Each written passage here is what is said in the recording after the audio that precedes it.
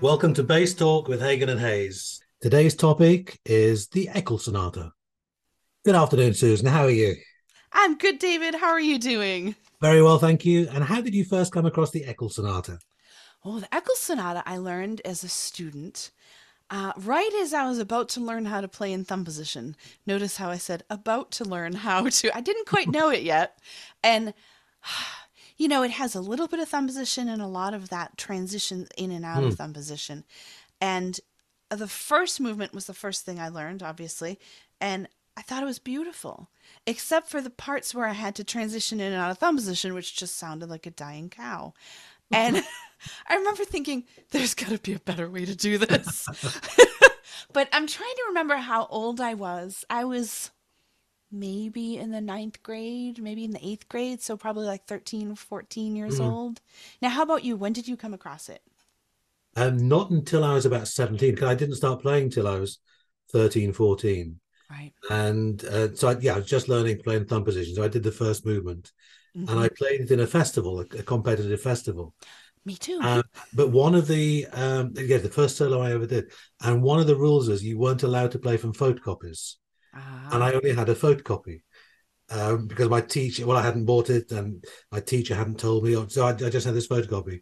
So I had to try and learn it from memory, Mm. try and read over the shoulder of the pianist. Oh, It there didn't you look go. particularly, yeah, so it didn't look particularly professional, if I'm honest. And I had a memory lapse as well, and Oh, I didn't win, obviously, but that was the first time I played it. But I loved it from the start, and certainly that first movement is yeah. Oh, absolutely yeah. gorgeous. Yeah, what's interesting is I had to do it for like an orchestra, little like a district competition Mm, within the state of Massachusetts where I grew up, and we had to do just the first movement. mm. And my teacher said, "Oh, well, why don't we go on and learn the second movement?" I said, "Okay, I did." And I learned the third movement. And then she sort of became disinterested in the piece. I never learned the fourth movement Mm. until I went to teach it years later. And I was like, oh, right, there's a fourth movement. I've never learned it, but let me teach it to this student. And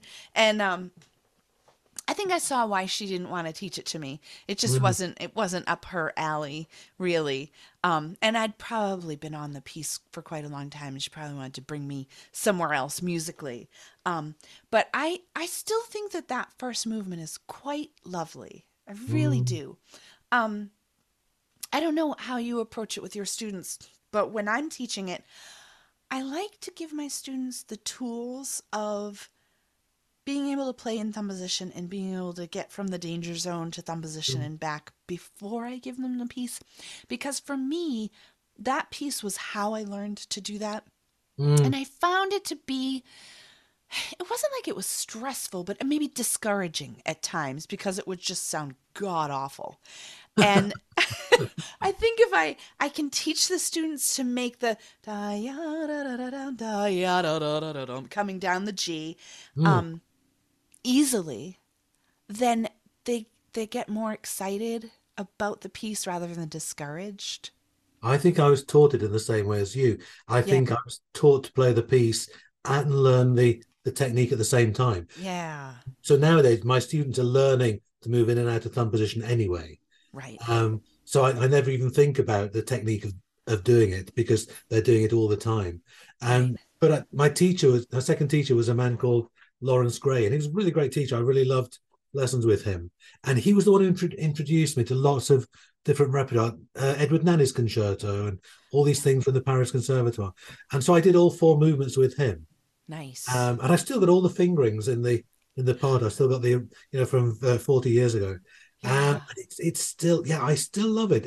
Each movement has something different, and it's interesting as a professional or as a student, how there's a lot to learn technically as a student, There but as a is. musician, there's so much there musically as well. And Yeah. I think it's a great sonata. I think it's probably played too much, but I can understand why it is. I think it's played a lot. And I'm not sure that, well, you'll know better than I, how many other pieces there are that teach the same types of things. Like the third movement, it's beautiful, it's lyrical. Mm, You have to deal with the difference between triplets and duplets, mm. um, and, major and minor. And it's, just sort of more of an emotional movement. The second movement has, you know, chords and fast notes and, all these patterns, sequences really. Mm. And it's great. And I've had trouble finding another piece to put in its place. I think that's the problem because it works. And there aren't many transcribed violin cello sonatas of that period which Right. work as well because they're just moving into that nice register, that nice singing register. Yeah. And Yeah. it's interesting for an audience because it's out of half position. It's nice to play for the student or the bass player, and it's very easy on the ear. I remember Gary Carr always used to start every recital with a Baroque sonata, and often it would be the Eccles, and I can understand why. It's a beautiful 10-minute start to a program. Right. Right. It is. And it's very funny because I hear it played. Now, I was taught it this way too. Despite it being a Baroque sonata, I hear it played very romantically often, Mm, really lush and a couple of subtle, tasteful but slides that you probably mm, never would have done in the Baroque time period. And so then I was taught, and I love to teach this at Berkeley, in the first and third movements when there's repeats, you go back and use what I would call ornamentation, mm, but at yes. Berkeley I call it Berkelification, because for me, and I did this with the Vivaldi sonatas when I was in college, you know, a repeat in those days wouldn't have been played exactly the same, No. right? There'd have been a difference.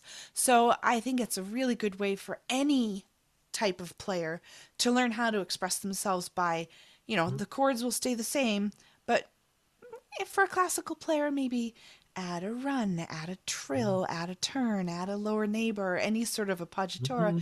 mm, But I sometimes make my jazz students or my bluegrass students put it into their language. mm. Even if it means they chuck their bow quickly, I call it the chuck and pluck when they're at Berkeley. Chuck the bow in their quiver and do some sort of pizzicato thing. Yeah.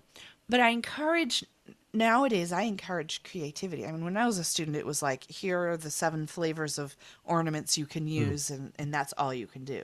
And now, do you have students use ornamentation on the repeats? All the time. Yes, and often I'll play them the version I play, and then it's up to them what they want to do. It should be personal because I think in the Baroque times, every player it was just part of their armory.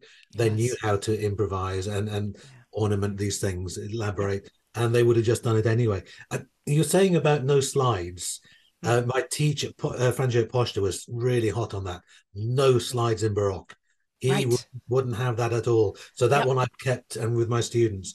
But Yes. I think sometimes it's played romantically because the edition we all use is quite romantic. Yeah. And we all think it's Fred Zimmerman's edition. In fact, the bass part is, but the edition is by Alfred Moffat. And Ah. he was a Scottish composer. Um, and he I think died about 1950. And he was asked by a publishing company in London to edit lots of these old sonatas. So he researched all these old Baroque sonatas, early classical sonatas, and wrote accompaniments for them. Okay. And I think the Eccles one, I think it was first published in 1905. Oh, wow. So that's why it's quite romantic because in those days the elaboration of the grand bass, the figured bass, Yeah. was quite romantic. Sure. So I can quite understand how the solo bass line will match the accompaniment. Having said that, I still think it's a really nice accompaniment. I know It is. it's not baroque, it's not urtex, it's not anything, but it's really quite lovely. I have to say. I also like that I can play it. I feel like it's one of those accompaniments that isn't too hard for a Yes. teacher to be able to play. Yeah. So I love being able to play the accompaniment. And in my office at Berkeley, my back is towards the players Mm, when I'm accompanying them. It's just the only way we fit in the room. But it's a shiny black piano, and I told you I yes. can kind of sneak a peek and really see their left hands. But I love being able to play, whether I'm playing bass or playing piano with my students. I feel like it's really helpful. Yes. But I love that this accompaniment is accessible Mm. to a teacher. It's not so hard that you just can't do it. And I think it's really helpful for the students too. Mm. Do you know, I haven't taught it for years. And then I taught one of my ex students last week, and she's doing the middle two movements.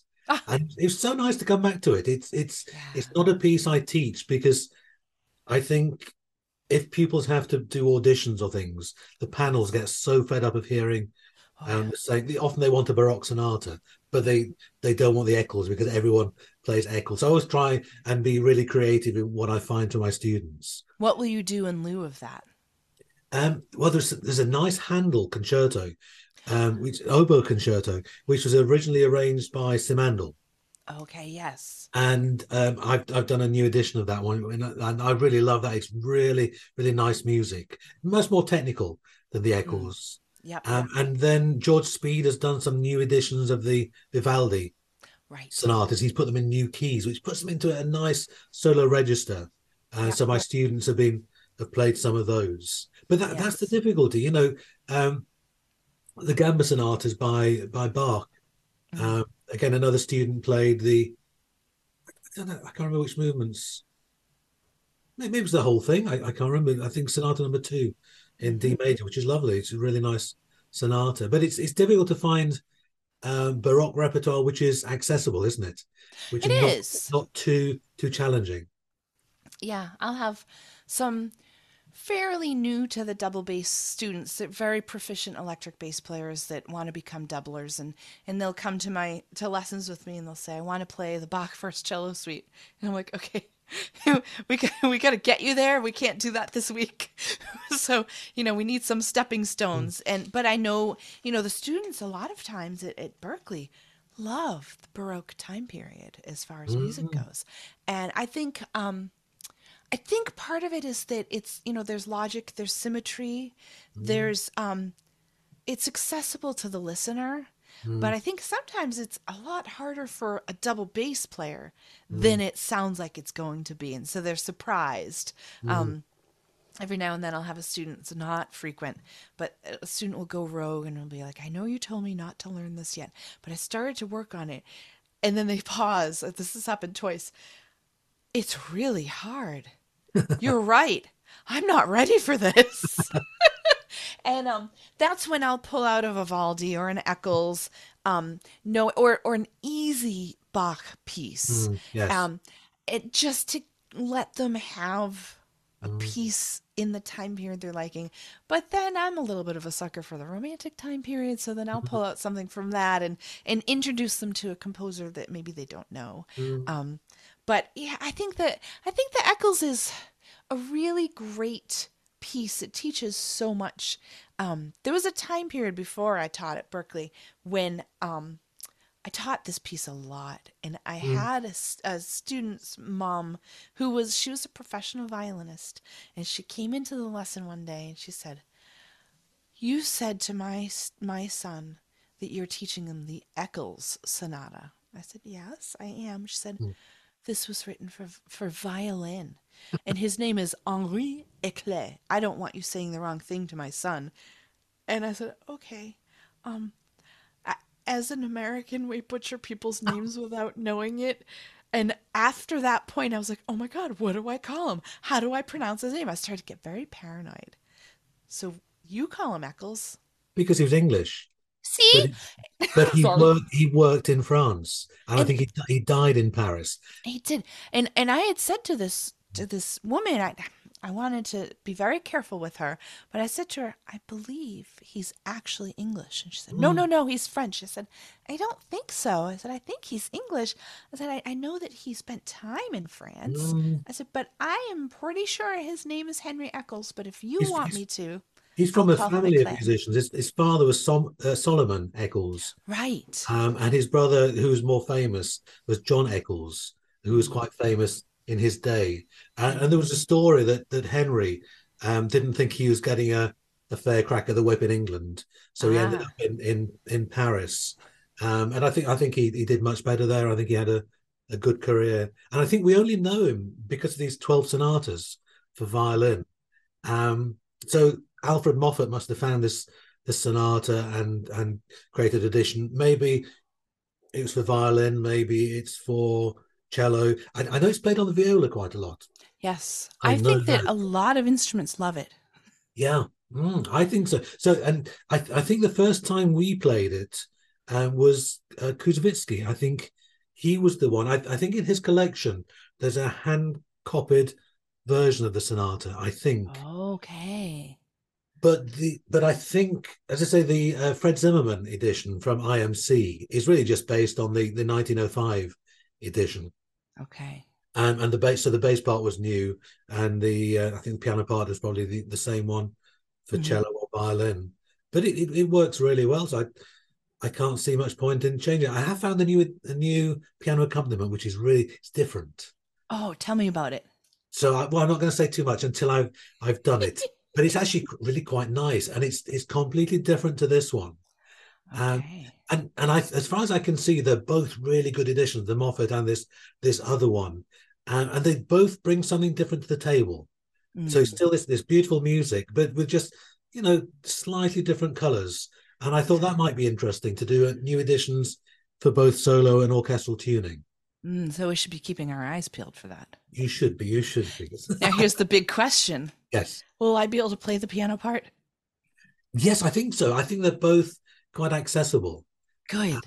And I think the other version is maybe a little more baroque than the Moffat, That's which good. hmm, but it's I, I don't really understand about being two text because we're playing it on the wrong instrument in the Right. wrong tuning with the wrong strings at the wrong pitch. Um, so Other than that, it's perfect. exactly. So I'm really not too worried. So even though the Moffat accompaniment is quite romantic, I think it's quite lovely actually. I Yeah, it's very pretty. Yeah, I think he did a very good job, and there's a reason why it survived all these years. Yes. Maybe it's Yeah. quite good. Yeah. Yeah. Yeah, I think that happens. And as we both said, you have to look for something else that would replace it. But I kind of like the Baroque and romantic mixture that mm, has happened with this piece because yes. it has the brain of a Baroque composer. Mm. But every now and then we just sort of romanticize how it sounds a little bit. It's kind of a nice combo. But as we both know, I am kind of drawn to the romantic style of play anyway. So, um, yeah. But the one thing in the first movement is the bass notes are all doubled; they're all octaves. And I Yes. have to say, when I play for my students, I lose the bottom octave. Mm-hmm. Mm-hmm. Just clears up the piano part a little bit, so it's a little bit less romantic. Yep. Yep. And I think that really helps with the textures. Otherwise, everything is in that low register. True. Mm, Yeah, that's a good point. mm. Um, I do love that bottom note though. My mom was a piano teacher, and when I was a baby, I'd kind of crawl around. The piano studio was Yes. attached to our house, and so I'd be crawling around in the room where she was teaching, and I would always she had a beautiful Steinway piano, Mm. and I would sit up against the back leg of it, and it was near the bass notes. And I mean, even as like, this is when I was a year old, I loved the vibrations of the lowest notes on the piano. My mom said she knew I was going to end up playing the bass because I was always just sort of curled up against that leg of the piano because that was the one that vibrated with the bass notes. And a little bit quirky, but so when I play that piece, I sometimes will keep the bottom note and drop the upper note of the octave, All right. Yeah. which really isn't good, but it's just, there's no musical explanation for it. It's more like Susan likes this. But I've paid for all the notes on the piano. I may as well use them. Exactly. There's Yeah. 88 of them. I'm not going to skip any of them. Well, maybe the top octave that Yeah, doesn't get played as frequently. exactly. But I think it's nice because it is accessible as a teaching piece. Yeah. And Yeah. also, uh, many of the times we play to an audience, they've never heard a bass before. And Right. to play something like this, which is lyrical, a bit of virtuosity in there, the whole thing only lasts 10 minutes, give or take. Right. Um, so it's really, there's nothing there to frighten the horses, as they used to say. It's Yes. everybody, it's a win-win, I think, with this piece. I think it is too. And as you said, I could perform it, you could perform it, and it wouldn't feel like, oh, you're playing a kid's piece. Mm, And there's not a ton of the pieces that I learned growing up. There's not a lot of them that my teachers would have performed in a recital. Mm. Even my teacher, Ed Barker, when I was studying the Vivaldi Third Sonata with him, he put it on a recital. I was so excited. I went to the recital. He played the whole thing up an octave, and I felt like such an idiot. I was like, here I am struggling with it down an octave, and he just sort of whipped it off. I was all up in thumb position, and and he really went to town with it. There was a harpsichord, there was a cellist, playing the Yes. basso, Yeah. and he played it in solo tuning, and it was all the stuff that I thought, wow, I am such an idiot. Look at what he's doing with this piece. But I mean, would I perform a Vivaldi sonata in a recital now? Not sure that I would, but I still think the Eccles would hold up nicely. I think the key works really well on bass because It it's G does. minor. It gives us the open strings and the harmonics, so there's a resonance there. And Right. that for bass, that's a really good thing. It's also moving into that nice sort of low solo register, which is quite nice. And it's a Yeah. register where you can really sing and where you can really show what the bass is about. It's not just the low notes. It has those as well, which is important. But it just takes you into the middle register, which is really nice. Right. And it's great for a student who's not quite ready for the upper register yet, but they feel pretty sophisticated because, you're going a little bit into thumb position and you're hearing how beautiful the bass can sound. But the one thing I'm going to do with my new editions is lose tenor clef if at all possible. Oh, yeah. Yeah. You That know, that's how I learned tenor clef with that piece. I Me have to say. too. Me Yeah. too. Now that you mention that, that's exactly what I did. And it's funny because when I first started teaching at Berkeley, I gave this to a student and he looked at me and he said, I don't know this clef. And he turned ashen. He was so nervous. And I said, okay, so let's learn tenor clef. And he said, oh, what if I just transcribed it and just put it entirely in either bass clef or treble clef? I can play both of those. And I gave him a couple of weeks with it in tenor clef, but I knew that he had a bit of a learning disability. Mm. And I said to him, you know what? What if you transcribe it? Put it in, I have to check it, make sure he didn't make any mistakes, because if you're not great with tenor clef, I don't know you're gonna write it right. And he did get a few notes wrong, but he fixed them very quickly. And so I have just sort of it's typeset very poorly, but it's a treble clef version of the piece that I just keep in my back pocket in case anyone else panics when they see tenor Mm. clef, which I find tenor clef is becoming a little bit passe. Mm. I personally I like it, but that's only because I've learned it and played it for all these Me years. too. But a lot of my students don't like it, but they Yeah. have to learn it because it will come up in their orchestral repertoire. I know it Yes, it all does. the time, and it's better to know it, and then you're ready for it. Really. Absolutely. Oh yeah. I say to my students, it's like knowing three languages, bass clef, tenor clef, and treble clef. We have to know them interchangeably. And I get to the point, and I promise them this will happen to them if they're devoted Mm. students. Um, you don't even think about what clef you're in. You just see Mm. it and you do Yes. it. Mm. And every now and then I'll be teaching a piece and I'm talking about a measure in the middle of the line somewhere. I'm like, oh wait, hold on, what clef are we in? Okay, yeah. So when you play that B, but I have to double check it. But I do think it's really important to know all three clefs because Mm. it's definitely in the orchestral rep.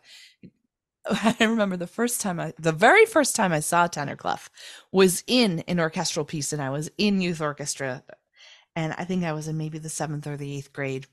And I looked at my stand partner and I said, "Oh, I think the composer must want this to sound tight and nervous because he put it in tenor clef." Like I didn't understand it wasn't the composer's doing, and I certainly believed that they were looking for a Yes. specific nervous sound because none of us at that point really knew tenor clef very well.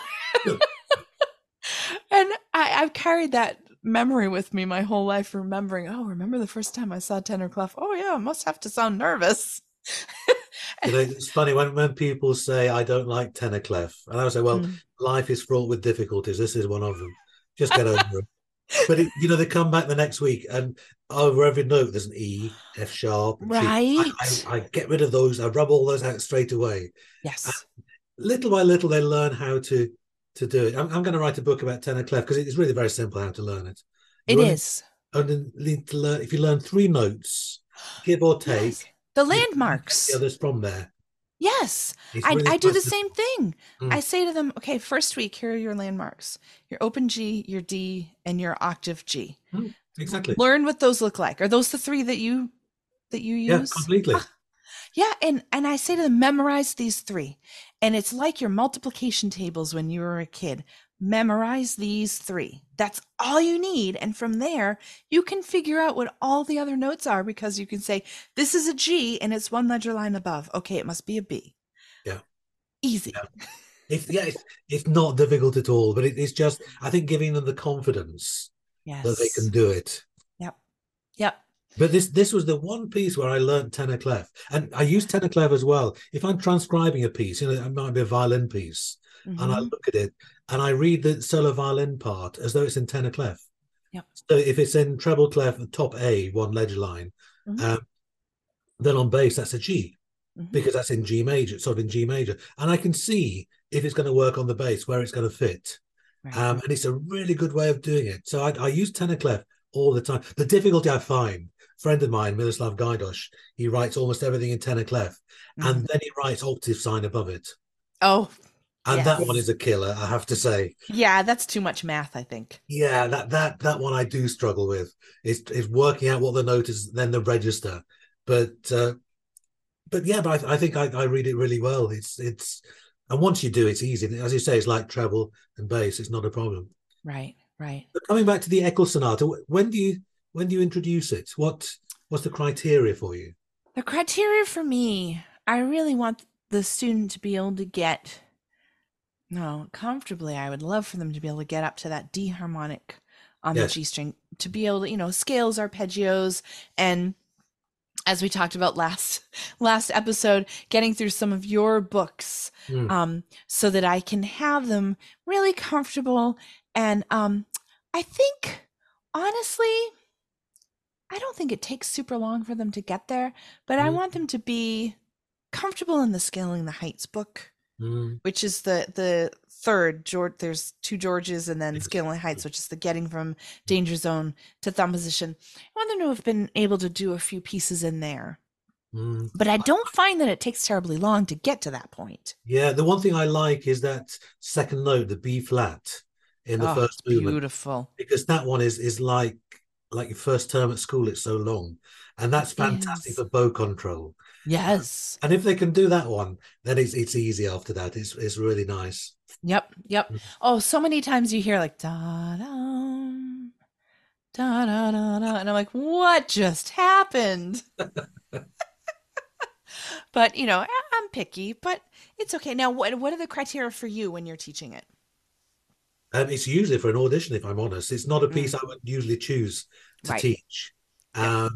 But sometimes if they need a Baroque sonata or they want something a little bit different, then I'll Yeah. introduce it. Yep. But I love the third and fourth movements because Hmm. they're not played as much. It's always the first and second. Right. But I like them because they don't quite work on bass. You Hmm. have to be really inventive with fingerings. And I Yeah. like the fourth movement because it's quite virtuosic. It And as you is. say, it's going in and out of thumb position, which is Yep. quite nice. It's Yep. really interesting. I also like the third movement because it's quite sonorous. It And that there's a is. sort of a depth to that movement, which is the first movement is very operatic, very lyrical, but the third movement is completely different. It just has this dark feel about it. And Does. when you It talk about does. color and about line, Yeah. these pieces are really good for that, I think. Yes, they are. I find that, well, we were talking about this before we started recording today. Um, I used to teach it a lot. When I first Mm, started teaching, I taught the pieces that I had learned. yes. And then, of course, I expanded what I had learned. And I taught it a lot when I first was teaching. Now I do something that could be considered, uh, I don't know, some people might not agree with it. I'll sometimes teach just one movement of it. If I have something that I really feel like the student, like bow control in that Mm, first movement, or the rhythm or the musical depth of the third movement, there are sometimes things where I'll just teach one movement of it. mm, I remember though, there was one semester, I think it was my first semester teaching at Berkeley. And I had all my students had their end of semester exams back to back. And I very stupidly had a lot of Vivaldi and Eccles Sonata students just coming in, and I was like, oh my God, I need to mix it up a little bit. I hadn't really thought about it. Since then, I've taught the Eccles far less. I think probably Mm, one movement 2 or 3 times since then. But I do find it to be very effective mm. when I'm teaching it. But I usually use it for a specific reason. I've produced a couple of books of pieces just in bass clef, Mm, unaccompanied bass or bass and piano, and I think I'm going to do a new version of the first movement in bass clef. nice. So it's down Okay, into D minor, down a fourth. nice. And again, it's just in that nice register where they're moving around a little bit, Yeah, but stays in bass clef. So I thought that might be a nice addition that for would be younger great. players. Yeah, so Yeah. I've thought about that one. That's sort of on the list when I start putting the next book of bass clef pieces together. Oh, I think Because that's it's nice to great. introduce different styles of music. Right, right. Mm, It is. It is. And, like you said, it's a piece that's held up through all these years. So it mm, obviously has merit. mm. Even though I may not teach it quite as frequently as I used to, I still think it's a really lovely piece. It is. It is. Yeah. Yeah. There's a reason why it survived. Yeah. Uh, Yeah. and it's funny that he's really a one hit wonder almost. Henry Eccles. Right? If it Yeah. if it wasn't for this one sonata, he probably wouldn't be remembered at all. I think you're right. When you Google him, that's the first thing that comes up is that sonata, So it's nice that including, he's yeah. remembered, isn't it? He is. It is. I mean, we should all be so lucky. Exactly. Exactly. That's great. Well, this is wonderful. I think this is a great piece, and I think people should keep their eyes peeled for a new edition coming out. That's exciting. Well, thank you everybody for listening to season 2 of Bass Talk with Hagen and Hayes. Like and subscribe, and thank you to our sponsors, GraceGalleryDesign.net, and a special thank you to Leatherwood Bespoke Rosin for sharing with both David and I their newest rosins, which we're really enjoying, and I think we'll be talking about those pretty soon. But thank you so much to Leatherwood. Everybody, Bye. take care. Bye bye. Bye.